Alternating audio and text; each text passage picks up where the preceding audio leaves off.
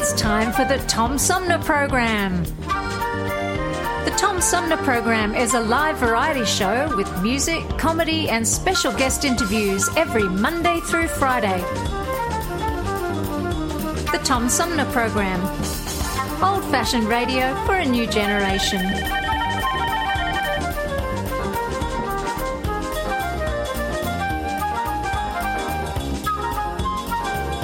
Our theme music is Fruit of the Louvre, provided by flick composer-producer Howard Eddy.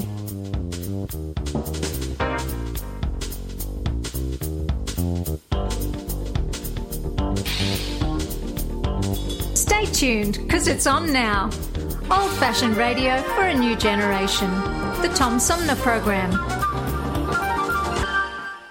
Have you lost your job and your healthcare coverage due to COVID-19? You're not alone, and Genesee Health Plan can help. I called and they provided healthcare enrollment over the phone with Medicaid, healthcare.gov, and Genesee Health Plan. They made sure I had access to doctor visits, my prescriptions, and more. Getting healthcare coverage can be confusing. You don't have to do it alone. Get help with GHP. Call 844-232-7740 or go to GeneseeHealthPlan.org. We're in this together, and together we'll get through it. A social distancing tip. While the CDC urges you to avoid close contact, like hugging or shaking hands, there are other non-physical ways to say hello. Wave, wink, use sign language, salute, smile, give the peace sign, throw up an air high five, do jazz hands. Remember, stay a minimum of 6 feet or 2 arms length away from others, and stay home if you can. For more info, visit coronavirus.gov. Let's all do our part, because we're all #AloneTogether. Brought to you by the Ad Council. Hi, I'm U.S. Senator Debbie Stabenow, and I'm listening to the Tom Sumner Show. Hey, good morning, everybody. Welcome to the show. I'm Tom Sumner. We got a good one in store today, an interesting one. We're going to be talking a lot about the pandemic, but we're also going to talk in the third half of our 3-hour tour with Dr. Daniel Kinderlehrer, who has written a book called Recovery from Lyme Disease. During the second hour of our 3-hour tour, we're going to talk with the author, Dr. Richard Gunderman. He's a doctor and historian. He's written a book called Contagion, Plagues, Pandemics, and Cures, from the Black Death to COVID-19 and beyond. And we're going to start our conversation about the impact of the pandemic on the workplace in various aspects. Of course, it's been just pretty much a year to the day since we first started hearing about COVID-19, and then things changed, and we're going to find out if they changed forever with my guest this hour, who is the CEO of global marketing agency Accelerated Partners. He is won many awards. He's one of the foremost experts on workplace productivity and well-being, and he joins me by phone, Robert Glazer. Bob, welcome to the show. Thanks for having me, Tom. It was just a year ago, and everything started. I mean, it's actually kind of the anniversary of the beginning of the COVID crisis. Today, as we speak, and the president's going to be talking about that tonight. But I'm curious what your thoughts are on the impact of the pandemic on the workplace. Obviously, it changed short term, but has it changed forever? What does it look like in a post-pandemic world? Yeah, I think what we're seeing in a lot of areas of our economy is that what the pandemic did was just accelerate trends that were already underway, possibly 5 years or 10 years or more. I'm glad to hear you say that, Bob, because I thought the same thing about Zoom meetings and virtual schooling and so on. Yeah, and look, think about, online grocery delivery and digital ordering, and all of this stuff was really underway. Look, the U.S. has really led the world in remote work. I think we've been remote for almost 14 years, and when we launched in London 3 or 4 years ago, we said we were going to have sort of flex remote work. People looked at us like we had 4 heads, and then I could see that starting to to then over the next couple of years, like, oh, people getting used to it. It was happening more. And now it's just been an accelerant. So I don't, I know people, I don't think, a lot of people say, I don't think there's any going back to how things were. I don't think that means, oh, there's not going to be any offices or anything. But I think this is a real fundamental change in terms of what people want, what companies need, and using this as a very logical point to think about, what does the workplace look like going forward? Because I do think it's going to be pretty different. We had this remote company for a long time. We won 30 different Best Places to Work awards. I had a lot of friends and fellow CEOs who always said, remote work would never work for my company. It couldn't work, whatever. And then, this is all, the law of scarcity. And then they were forced to do it. And I'm not saying it was perfect, but it certainly wasn't the disaster that they thought it would be. So that stuff makes you challenge. These types of kind of big changes make you challenge a lot of your assumptions. Well, I've had doctor's appointments that have been done online, which was something I might not have considered, and maybe the doctors wouldn't have considered it either prior to the pandemic. But when it was all done, for a routine visit or consult, it actually works very well. The last time I had an appointment, I was thinking to myself right after the appointment, this took up about 15 minutes. I didn't have to drive across town and back and sit in a waiting room for, anywhere from, 5 minutes to an hour, depending on what's going on that day. And I thought, this is wonderful. I never would have believed that a year ago. Look, I have had the same experience, and why that couldn't happen before. So this is a perfect example. Doctors. So we have a friend who's a pediatrician. She's been complaining for years that 50% of her time is spent on the phone with patients, talking to them, providing therapy. Basically, and it's totally unbillable.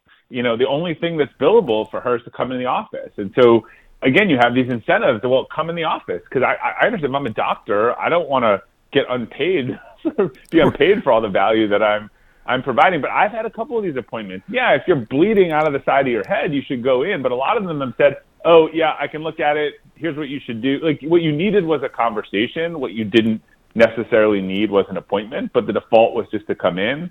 And I think it is, look, I mean, going downtown to Boston, I think this is so much better for the doctors. It's so much better for the patients. And I think it will become the first step. Like, hey, set up a 15-minute Zoom call, and then we'll determine whether you need to come in. And look, I'm seeing the bills. They're getting paid for it. But that was a huge change. The whole Medicare community decided that could be reimbursed. That's a change that I don't think is going back, and that is what prohibited doctors from doing this, was they couldn't actually make any money doing it. Right. But the workplace, I had someone suggest to me something the other day that we were actually talking about real estate and what was going to happen to office buildings that are basically going to be vacant if people continue to work from home. And they talked about sharing space. And I hadn't even considered that, these situations where two people work part-time and one has the desk on Monday, Wednesday, and Friday, and the other one has it on Tuesdays and Thursdays, and then they switch the next week or whatever, that was going to become a lot more normal. What do you think about that? Yeah, look, again, another trend that was kind of already happening, right? When you think about the biggest growth in real estate has been flex work, WeWork, fractional office spaces, people sort of sizing, a 50-person office for a 100-person team. And so I think they're going to be offices, but I think people will rethink them. There'll be more flex space, maybe more conference rooms. I think you won't design an office probably for 100% of the people to be there. And I think you'll have a lot more of this office sharing and using of the real estate in a smarter way. I think that again, another change that was already underway. It's just accelerated. I think anyone who has a lease now coming up is like, well, I don't need the full space. So what are my options? And flex and sharing is certainly part of the solution. how has it? How has productivity been overall throughout this last year? So I think that I think better than expected. I've seen better productivity out of remote work in our experience. I think there's a lot of data that the open office experiment has kind of been fully debunked at this point. Like, people have determined the concept of not having closed door, oak corner offices and management approachable is correct. But the notion of having people are wearing noise canceling headphones, like, people are so distracted all day and without any privacy that it actually hurts productivity. And they've shown that these open office environments are less productive. So people need quiet time to do work. And that is one of the things that FlexWorks provide. Now, with that said, I said to anyone, if you were put in a remote work environment this year, this is not a great remote work environment. You might have your kids homeschooling. You can't go do the stuff that the flexibility provided. You can't go to that spinning class with your friend at noon. You can't travel and work from a different location. So I think that while productivity of work has not been diminished from that, I think, productivity from the pandemic and a lot of the mental health issues around it, have been hurt. People are struggling, they're stressed, they're anxious, and I think that affects productivity just as much as the work environment does. Bob, technology has made it possible for people to basically work from wherever they are, whether it's with a handheld device or a laptop. They could sit in a coffee shop and answer emails and actually write and send proposals, and there are all kinds of things that people typically did in an office that they can do out in the woods, basically. But there was a concern that because of that, people were working too much, that they couldn't go out to dinner with friends and not take that call. Yes. Is there a similar thing going on with remote work, with people, that are starting to establish home offices, that, they get up in the middle of the night and walk down the hall to the office and end up working, and they're not sleeping, and they're not, when we get back to where we can go out to dinner with our friends, they're not taking that time for themselves. Yeah, so this is something I talk about in my new book that's coming out, How to Thrive in the Virtual Workplace. Boundaries are like the number one issue. Before the pandemic, I actually think people assumed people working from home were slacking off and doing personal things and not working. I think, as you said, people have found out that the opposite is true.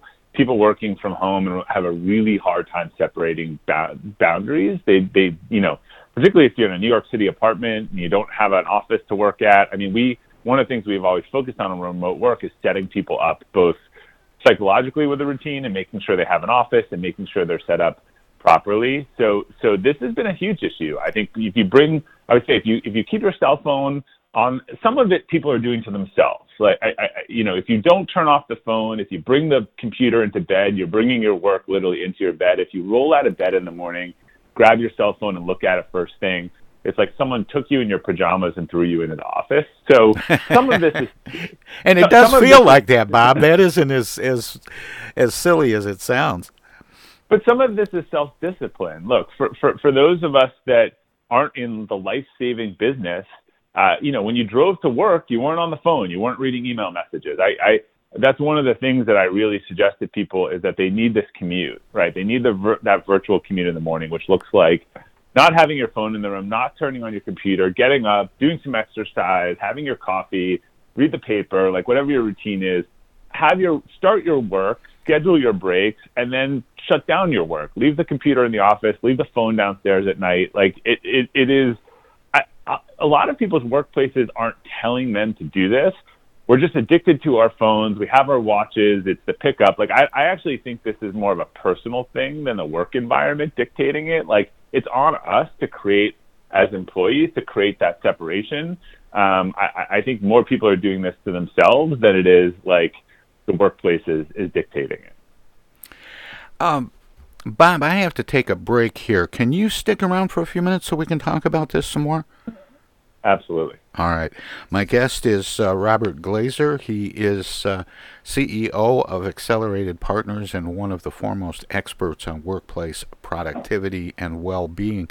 We're going to let our broadcast partners at 92.1 FM squeeze a few words in or do whatever they do when we go to break. If you're streaming the show at TomSumnerProgram.com, we have some messages as well. So don't touch that dial. Don't click that mouse. We'll be right back. Hello out there, everybody. It's me, Tigger. T-I-double-G-R. That spells Tigger. And don't forget to remember to listen to Tom Sumner Program on account of because he's so bouncy.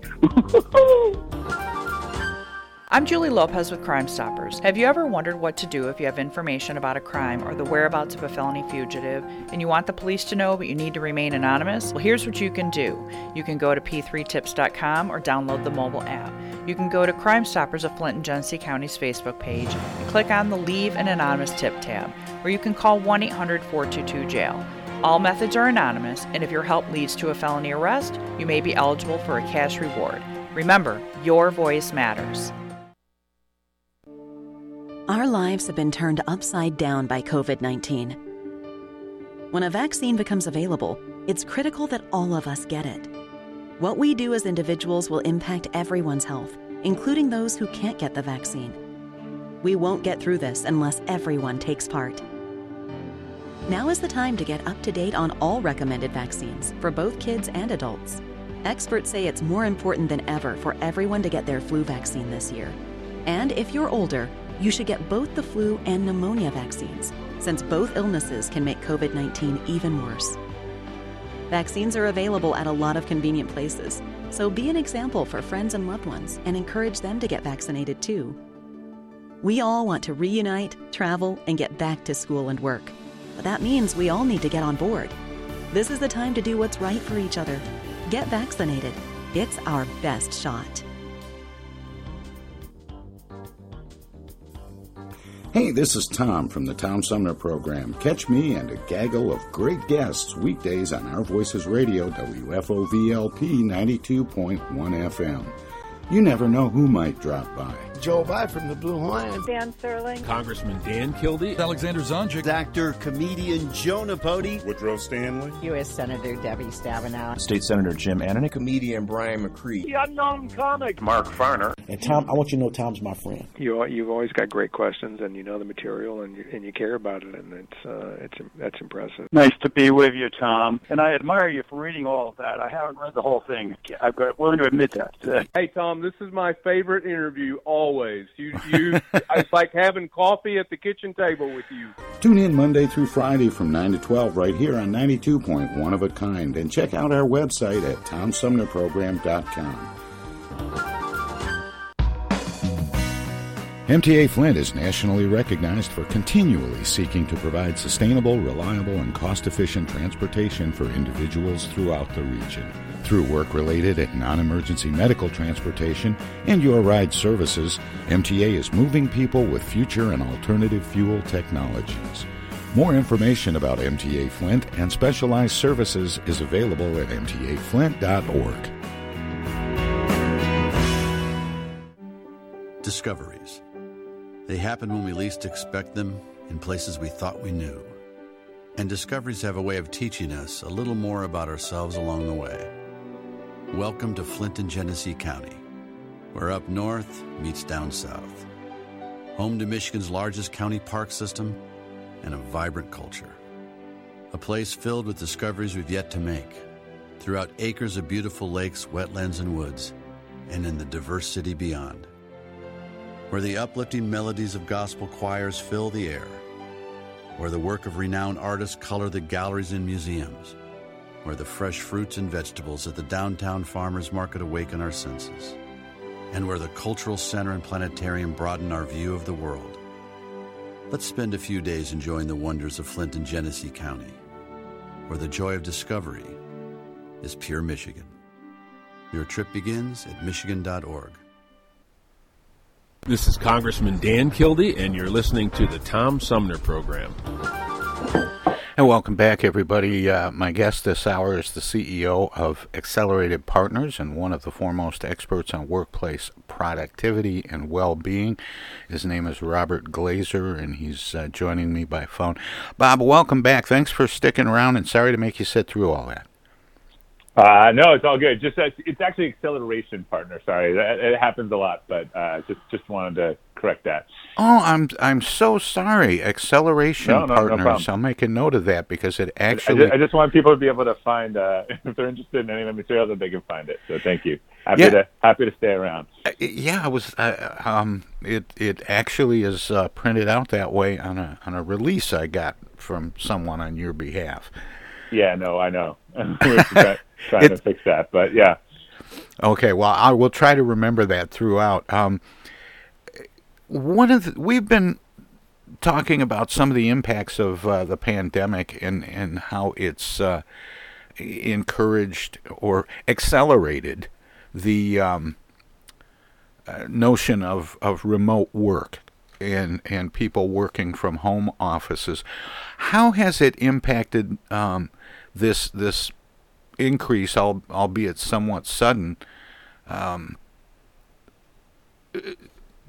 between managers and their staffs? And I'm saying staffs rather than employees. Yeah. There are a lot of, when we look at the companies that have transitioned to remote work really well, there are companies that had fundamentally good management, leadership systems, trust, accountability. And I think what this done is a little bit has taken the water goes out and you see who's wearing their bathing suits. I think companies that didn't have good training, had micromanagers, all of these things, they have not translated very well to a remote environment. One of the things that I think has been hardest for managers and leaders and something that they need to really switch is moving from input management to output management. Knowing that setting the outcomes and goals and not getting as focused on what people are doing and how they're doing, but what the outcomes they're achieving. Look, we understand this in sales, right? Do we prefer the salesperson who makes 100 calls in a day and gets $1,000 in sales, or makes 2 calls a day and gets $10,000 in sales? I think in other functions we haven't defined the outcome and are managing to the outcome, and managing to inputs in a hard, or if you're used to just managing by watching people in their seats as a manner of productivity, that doesn't really work well in this environment. Yeah, that person doesn't look busy. Yeah, and so what happens, that manager, who manages that way does not trust their employees. Then when their employees aren't in the room, that manager has even more trust issues. Then they start probably, where they're the ones who think it's a great idea to get, computer tracking software to track their mouse movements, and then that employee goes and buys a thing on Amazon that moves their mouse. This is all a zero-sum productivity game. If you're in this if you're not in regulated financial services and you're putting a lot of time into monitoring your employee behavior and otherwise, you are just focused on the wrong things. We've been talking a lot about primarily professionals, people who work in offices, and then we're able to, through technology, just take that work home with them. But what about some of the other kinds of work? How has pandemic influenced other areas? Now, we know there have been big changes in restaurants, and some of those will continue. Some of them will go back to the way they were before. Entertainment and sports has certainly been impacted, and may in many ways come back to the way it was before. But yet, even in those areas, they've had to come up with different things. But what about people who do, I don't know, home improvement, other kinds of work? Yeah, I mean, it's interesting. It's affected a lot of things. So personal trainers, right, and people who teach yoga classes and that sort of stuff. You've seen them say, look, I used to need to get, 10 people in a class paying $30, what might it look like to get 100 people paying $3 in a remote class? And now I don't need to find people within a 5-mile radius. They can be anywhere. I'm on the board of a nonprofit that its keystone event was this local competition, and they did them in 3 markets. Well, they turned it into a virtual event this year and literally made it global, so that, instead of having, a couple hundred people come and who buy tickets, they're trying to get thousands of people around the world, on this thing. So I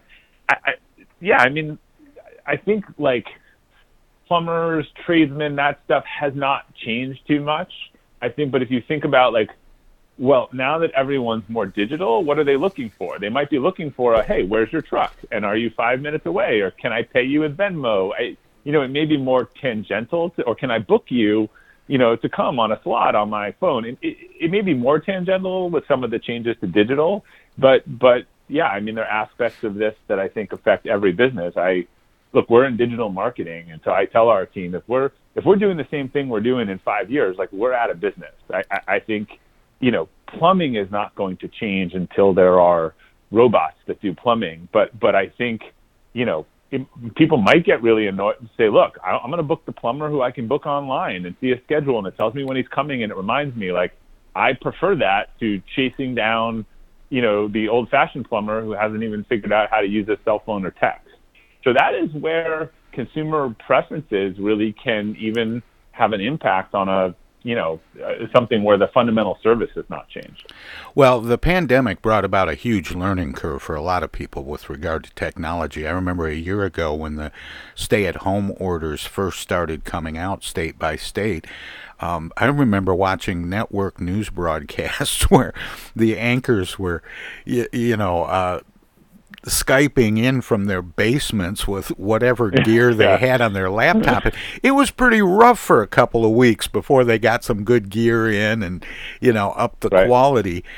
And everyone has gone through that, getting to know Zoom and other platforms for, face-to-face meetings online. But with the technology, some people have really struggled with that. And I guess where I'm going with this, Bob, is what are some of the things that people need to do going forward to more align themselves with the direction that work, productivity, service, all of these things are going? I think this is a historical thing more of you need to constantly have some portion of yourself that's outside your comfort zone. I think those people who struggled the most were ones that never touched it, never looked at it, said, I'm never going to do this. They're like, I don't want to deal with restaurant delivery. I'm not even going to talk to the people. And then boom, there's no other way to deliver your revenue if you don't have delivery. And suddenly necessity is the mother of all invention, but you're starting from behind. So all businesses and people need to have an R&D component to what they do. They need to be trying new things. They need to test things right now, I don't understand this non-fungible token thing that's going around, but I'm trying to because people are selling stuff for millions of dollars. And you can laugh at it and you can shrug it off, but something's going on there that it would be wise for me to understand it. And if my business can serve that market. So you can't keep your head in the sand, I think, as a business owner. As I like to say, and although someone called me out on this and sent me a link to one, but they're not if you are the best horse and buggy, business in America, repair shop, you don't have a really big market. There's one in, someone sent me one, there's one in Pennsylvania, Amish country, there's some in Texas, but if you that doing something well means adapting, looking around, and this forced people to do it. I think you have a whole generation now of grandparents that know how to use FaceTime and Zoom because they want to see their grandkids and they know how to order groceries online. So now that they're more comfortable with those technologies, their purchasing behavior might change. And I think people need to adapt to that. So if you're not doing something regularly in your business that's a little outside of your comfort zone, you are much more likely to be blindsided by a change, and a change that was accelerated with an event like a global pandemic. You gave a really good example, Bob, talking about the fitness or yoga trainer that, had made their bones with people in classes, paying $100 a pop for 30 people or something, and then and then changing that to $3 for 1,000 people, that they could do online. But for people that are making that adjustment or willing to make that adjustment or curious, what are the things that they need to do and know in order to make that change? I think they need to question their own assumptions. I don't, because there's so many different things you would need to know. If it was a fitness person, let's say, and I've seen this, I think they need to learn about the platforms that are out there and look at the digital platforms and see if they work for them, and do they have the type of interaction they want with their clients. And I mean, I've been doing physical therapy online and stuff that, as you said, it will probably go half and half back in person. The first appointment was good in person, but when he was just checking in with me and I showed him what I was doing and my range of motion, he was able to help me online. He made more money by not having to drive to my house and drive back, and I saved some time too, and it was just as convenient for me. So I think you need to be exploring in your domain. I don't think there's some general knowledge that you need, but if you're in an industry, you should be looking at the innovative people in the industry and see the types of things that they're doing. And if you're not ready to do them, you should play around with them or understand them, because sometimes it just comes in much faster. I mean, I go back to the restaurant delivery thing. It was very, people that had just never even had a conversation with a DoorDash or any of these places, or weren't even started, they were way behind, versus the firms that had, maybe used it sparingly and could ramp it up and just had never even explored the concept of delivery before. And look at delivery as an example going forward. Delivery is going to be a baseline or outside of store pickup, I think is going to stay as a baseline requirement of all customers. People have loved the pull up. My hardware store in my town, you couldn't go in, so they set up a table in front of the store. There's 6 people there. You tell them what you need. They come out within 2 minutes and charge you. I like it. I think it's a better experience. Or I order it online, I go pick it up at the table. So there's an example where I don't think that is a consumer preference that is going away. I think any business needs to design that into their model. Oh, no, I agree. I guess what I'm thinking of are the people who, decide, wow, things are really changing and I need to be part of this. And they get a camera and they're all set up and they're all ready. Yeah. They've got content and they start their thing. They even have a platform to do it on. Yeah. But then how do they reach people?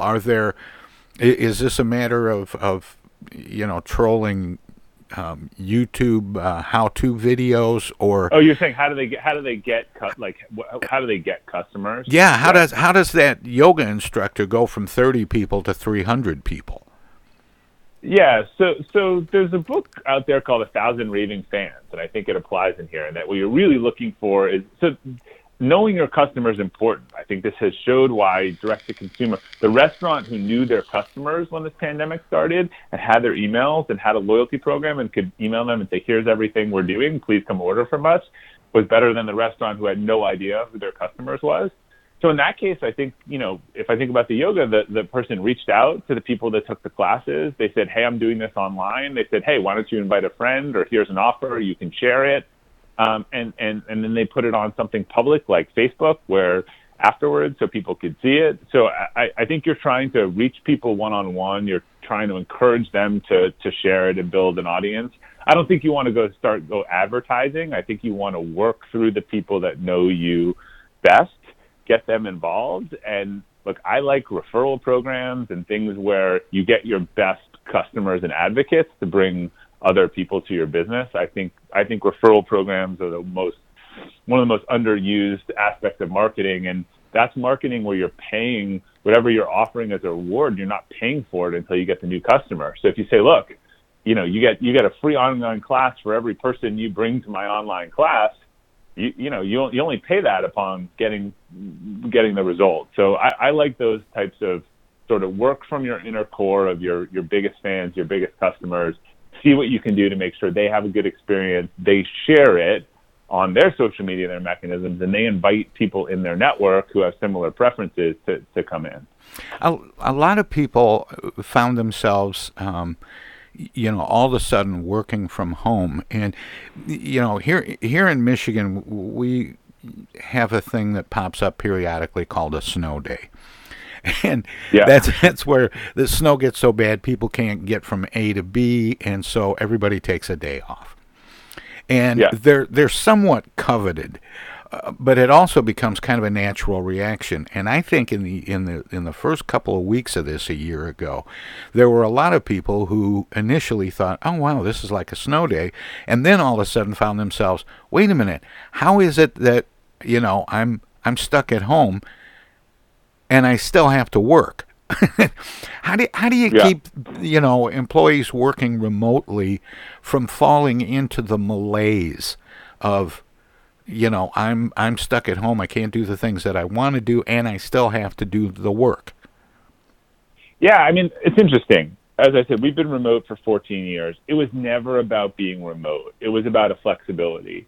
And as I said before, we're very outcome focused. So we say, look, we have an environment of accountability and flexibility. If you get done what you need to get done and you are hitting the performance targets, like, I don't care if you sled with your kids for 3 hours in the afternoon, right? You get to control that and make your variables. So that's a big part of the culture that I think it just goes back to before, like, stop focusing on the time and focusing on the outcomes. If you can define what good outcomes, and you can find employees, if that salesperson knows the 2 people to call in a day and closes $10,000, and the other one's calling 100 and working 10 hours a day at 2,000, like, I don't want to reward the second one. I want to reward the first one. So, to me, this is about creating a culture of flexibility and accountability. Here's what needs to get done. We all agree to that. I'm trusting you to do it in the way you want to. I'm not going to micromanage your time and your energy. And frankly, you should do the things that bring enjoyment to your life, because I think that people that are happier and more fulfilled are more productive at work. When I hear that people are training for a marathon, or they need time to go work out, or they want to go to the gym, like, I'm like 200% in favor of that. Like, I'm happy when someone says, I can't do that meeting at 1 because that's my Soul Cycle class. I mean, that to me means they're prioritizing some balance and health in their life. I remember talking with, I'm trying to think the big company that he founded, Atari founder Nolan Bushnell, when he wrote his book Finding the Next Steve Jobs, and he that's a hard title. It's a hard task. Yeah. Well, and he talked about businesses were going about it wrong because it was so resume based and not necessarily interest and passion focused. Get to know the people you're interviewing. Don't have them, just explain to you, their achievements. Talk about their interests and the things that make them tick. And it was somewhat unorthodox what he was saying, is that big companies had it all wrong in the way they interviewed and recruited people. And you're an advocate of some unorthodox business practices like the no-fire rule.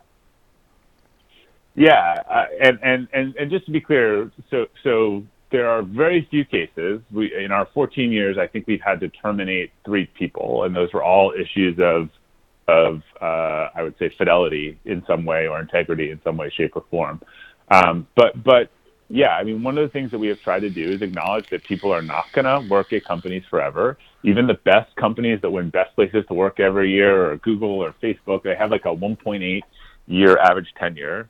And change this dialogue of when think about sports. Like, there's a contract and you reassess it, and sometimes you get a raise and sometimes you don't, and you decide you just want different things. I think there's this assumption that it goes on forever, even though we know that that's not the reality. So we have what we call a career transition program. Our goal is to eliminate 2 weeks notice and start open conversation. So if people aren't happy, they think they want to do something else, they can start a conversation, and our promise is they will not be walked to the door. We will help them find a new job. We'll start that transition. We'll start looking for their replacement. They can start looking for a job, and we'll put some time around that, and they can be a productive member of our alumni. And that, we're not gonna, the worst thing is when someone leaves with no note. I just think this paradigm of 2 weeks notice is a ton of distrust. The employer, either the employer goes to the employee and says, look, you're out of here and here's 2 weeks severance, or, the employee, goes to the employer and says, I'm leaving in 2 weeks or a week or a day. And the boss is like, oh, now I see you had all these doctor's appointments. Like, now there's an acknowledgement that they've been kind of lying and not doing their best work. And there's just some resentment. So our philosophy is like, why can't we be honest? So we'll go to an employee and we'll say, look, we've tried this. Doesn't seem to be working. We can do, a performance improvement plan, but these things don't work. We think that you're not in the right role, and if it's not in our company, let's find it, and why don't you start looking for that, and let's work on a transition plan where we can help you. And then similarly, we really encourage those open conversations. They can come to us and say, I think I want to do something else, and we'll say, okay, we're in client service, so we'd much rather have time to ramp up a new person. And that we have people working here right now that are on transitions. We know they're not going to be with us in a month or two, and it's no different than an athlete, who's playing out a contract and trying to win with the team, but they know that they're going to sign somewhere else next year. I think it's changing the narrative and the expectation into this very taboo, uncomfortable ending where someone has to leave someone, and it's about who left who. So we're not always winning that war, but we're trying to change it.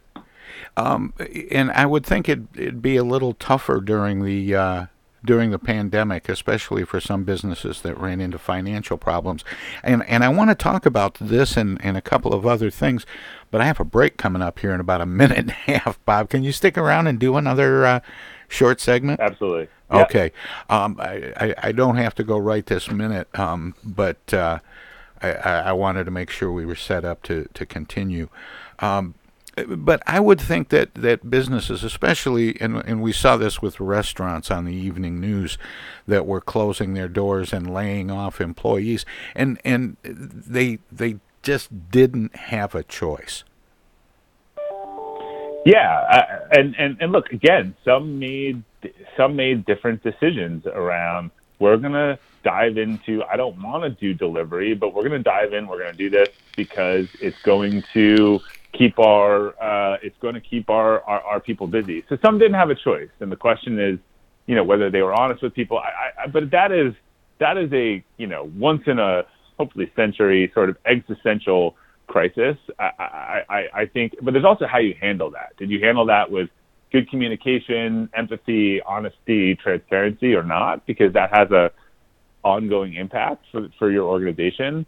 And then, but I think more what we're talking about is how organizations handle this on a day-to-day basis, right? It's the surprise factor of the employee finds out they don't have a job, or the employer finds out they don't have an employee, and no one really wanted to. There wasn't the psychological safety to have those harder discussions before it came to that. And then there's a lot of hard feelings after that. Okay, we're up on the break now, but my guest is Robert Glazer from Acceleration Partners, and we'll have more right after this. Hi, this is Joe By from the Blue Hawaiians, and you're listening to the Tom Sumner Program.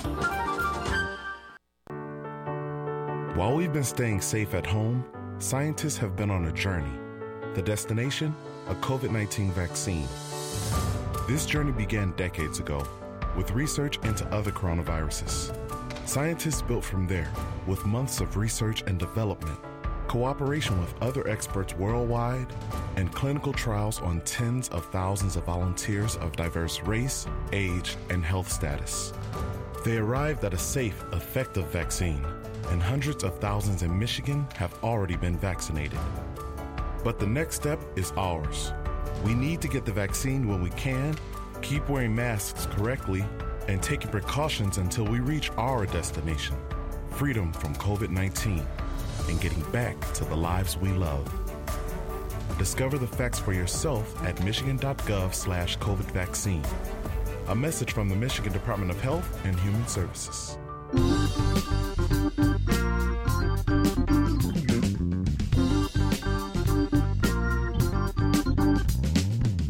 Start your weekend early with the Tom Sumner program every Friday live at 11. We turn the spotlight on the world of arts and entertainment featuring artists from music, TV, and the movies. Catch everything from the rich local talent pool in and around Flint and Genesee County to up-and-coming stars of stage and screen, plus legends from New York and Hollywood. Hi, this is Greg Nagy. Hey, this is Harper. Hi, this is Joe By from the Blue Hawaiians. Hi, this is Alexander Zonjic. Hi, this is Mark Farner. This is Maurice Davis. Hi, this is Rochelle Ray. Hi there, folks. This is Sweet Willie T. Hey, this is Steve from the Nashville office. I'm Gwen Pennyman Hemphill. Start your weekend right. Go to 11 Fridays on the Tom Sumner program.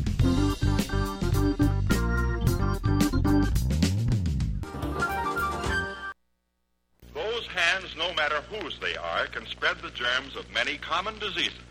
That's why I want you to realize how important it is to keep hands clean, to wash them regularly and always before meals with Lifebuoy, which not only removes dirt, but helps to remove germs.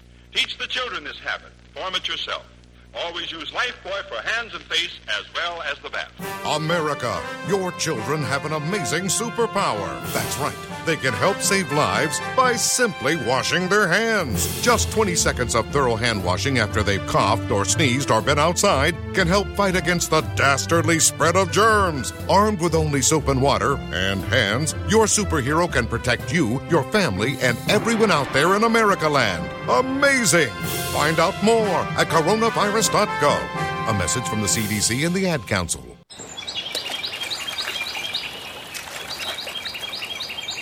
Imagine a journey down a picturesque riverway. Imagine your Flint River, 142 miles of recreation, natural beauty, and precious resources.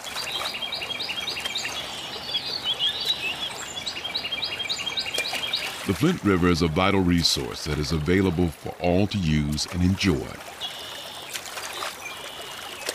The river and its ecosystem provide unlimited recreational opportunities and natural beauty while supporting wildlife in a vibrant landscape. We all have a responsibility to protect and preserve this precious resource. Learn more at flintriver.org or call the Flint River Watershed Coalition at 810-767-6490. The Tom Sumner Program.com. Hey, this is First Ward City Councilman Eric Mays, and you're listening to the Tom Sumner Program. And welcome back, everybody. My guest this hour is Robert Glazer, CEO of Acceleration Partners, and an expert on workplace productivity and well-being. Bob, welcome back. Thanks again for sticking around. Bob, did I lose you? Oh, no, I'm sorry. I'm US. Thanks for letting me stick around. Was that a mute gaffe? That was a mute gaffe. So, I run into that occasionally. That's why I wondered.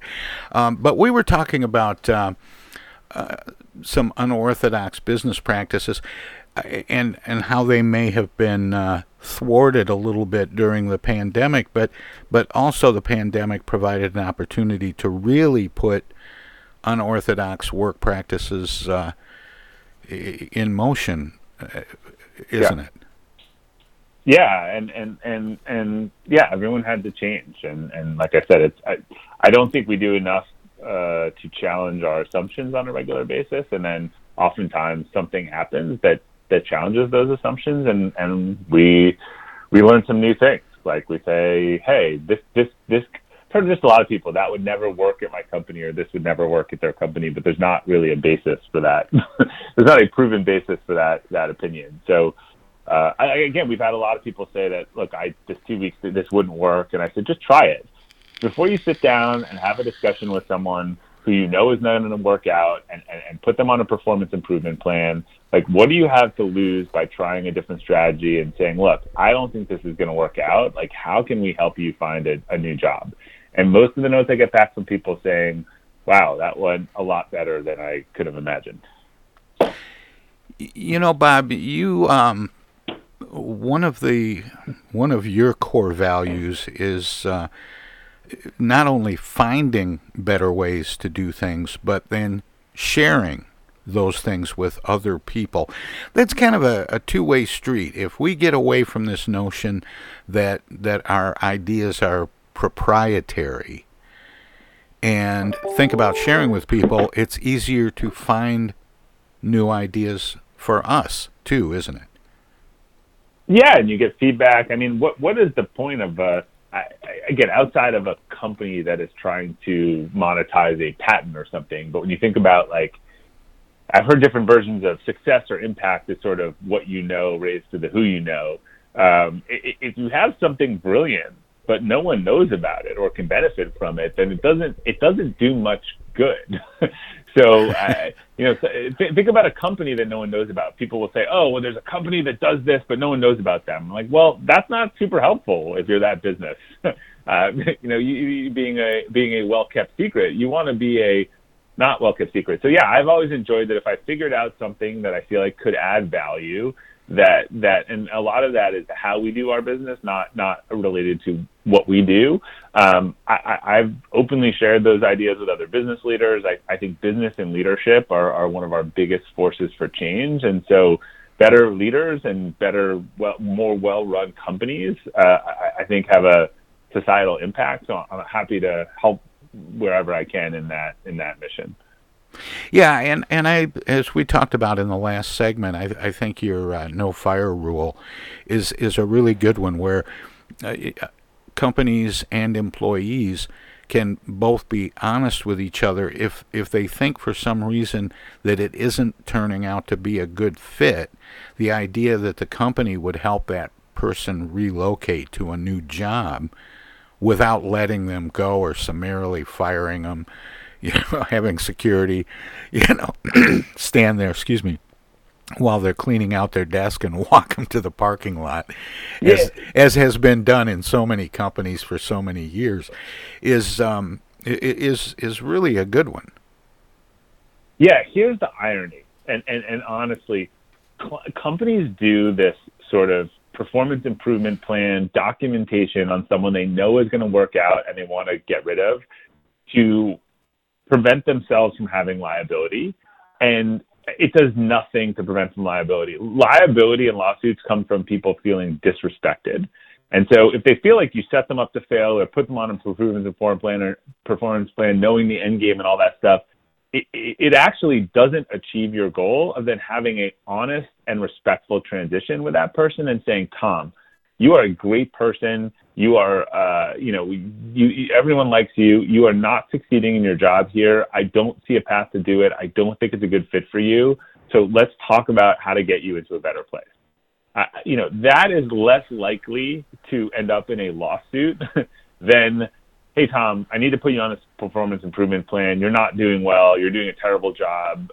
And then I want you to do poor. I actually want you to not succeed under that plan. So then I can terminate you and say, see, you justified why we can terminate you. Like, it doesn't matter that you check the HR block. People sue. There's a lot of data on this around listening to patient conversations with doctors. And the ones that get sued were not the ones that made the most mistakes. They're the ones that the people listening on the calls determined had the least amount of empathy. Well, Bob, I can't believe how fast the time is going, and I appreciate you spending this much time and sharing your thoughts and ideas. What I would like to do, and I do this with all the guests, is give you an opportunity very quickly to let listeners know where they can find out more about what we've been talking about Acceleration Partners in your newsletter, Friday Forward, and so on. Sure. Everything is at Robert Glazer, GLAZER.com. You can learn about business, Friday Forward. I also have a new course that companies are using to help people understand their personal core values. So you can check that all out, and it's all in one place. Well, Bob, it's been a real pleasure talking with you. Thanks so much. Thank you for having me, Tom. Take care. Again, that was CEO of global marketing agency Acceleration Partners, Robert Glazer, who is one of the foremost experts on workplace productivity and well-being. We'll have more of the Tom Sumner program straight ahead.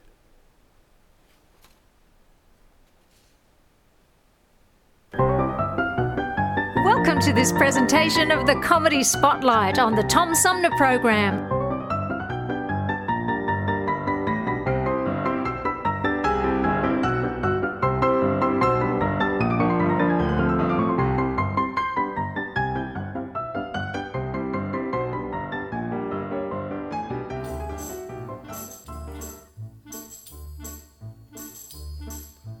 Harvey and Sheila Harvey and Sheila Harvey and Sheila, oh, the day they met.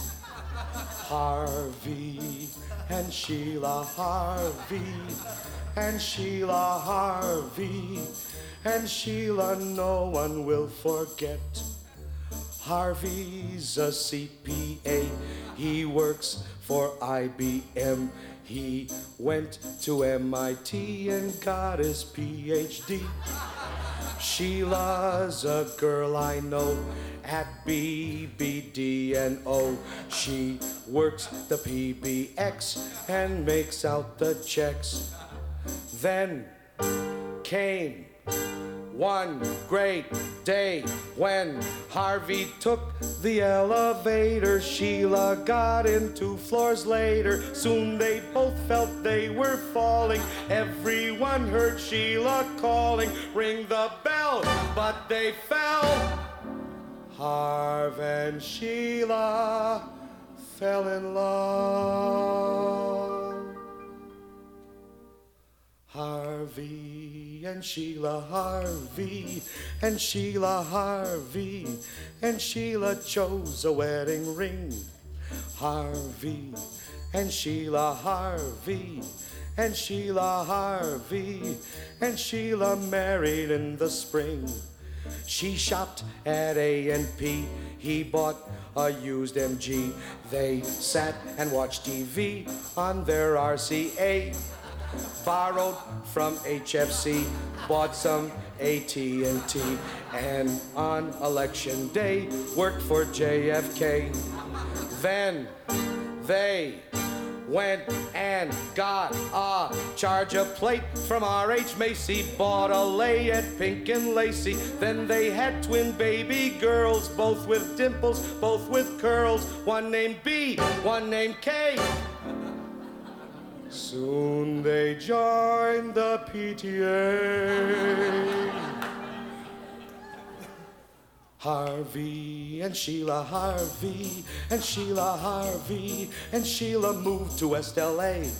Harvey and Sheila Harvey and Sheila Harvey and Sheila flew TWA.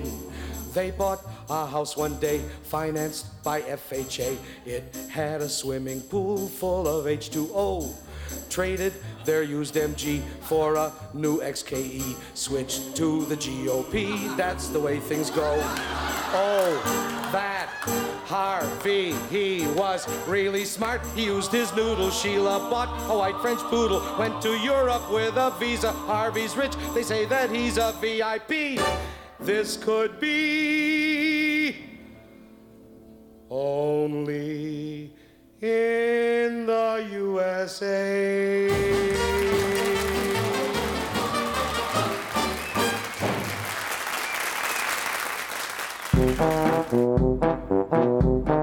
This was another Comedy Spotlight on the Tom Sumner program.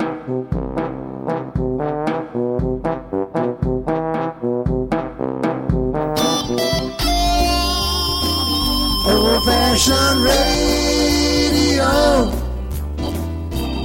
for a new generation.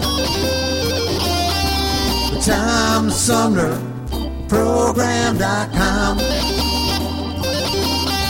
The Tom Sumner Program.com. The Tom Sumner TomSumnerProgram.com. You pilots, get off of my lawn. We're trying to do a radio show down here. It's a Tom Sumner program, don't you know? Go on, get out of here.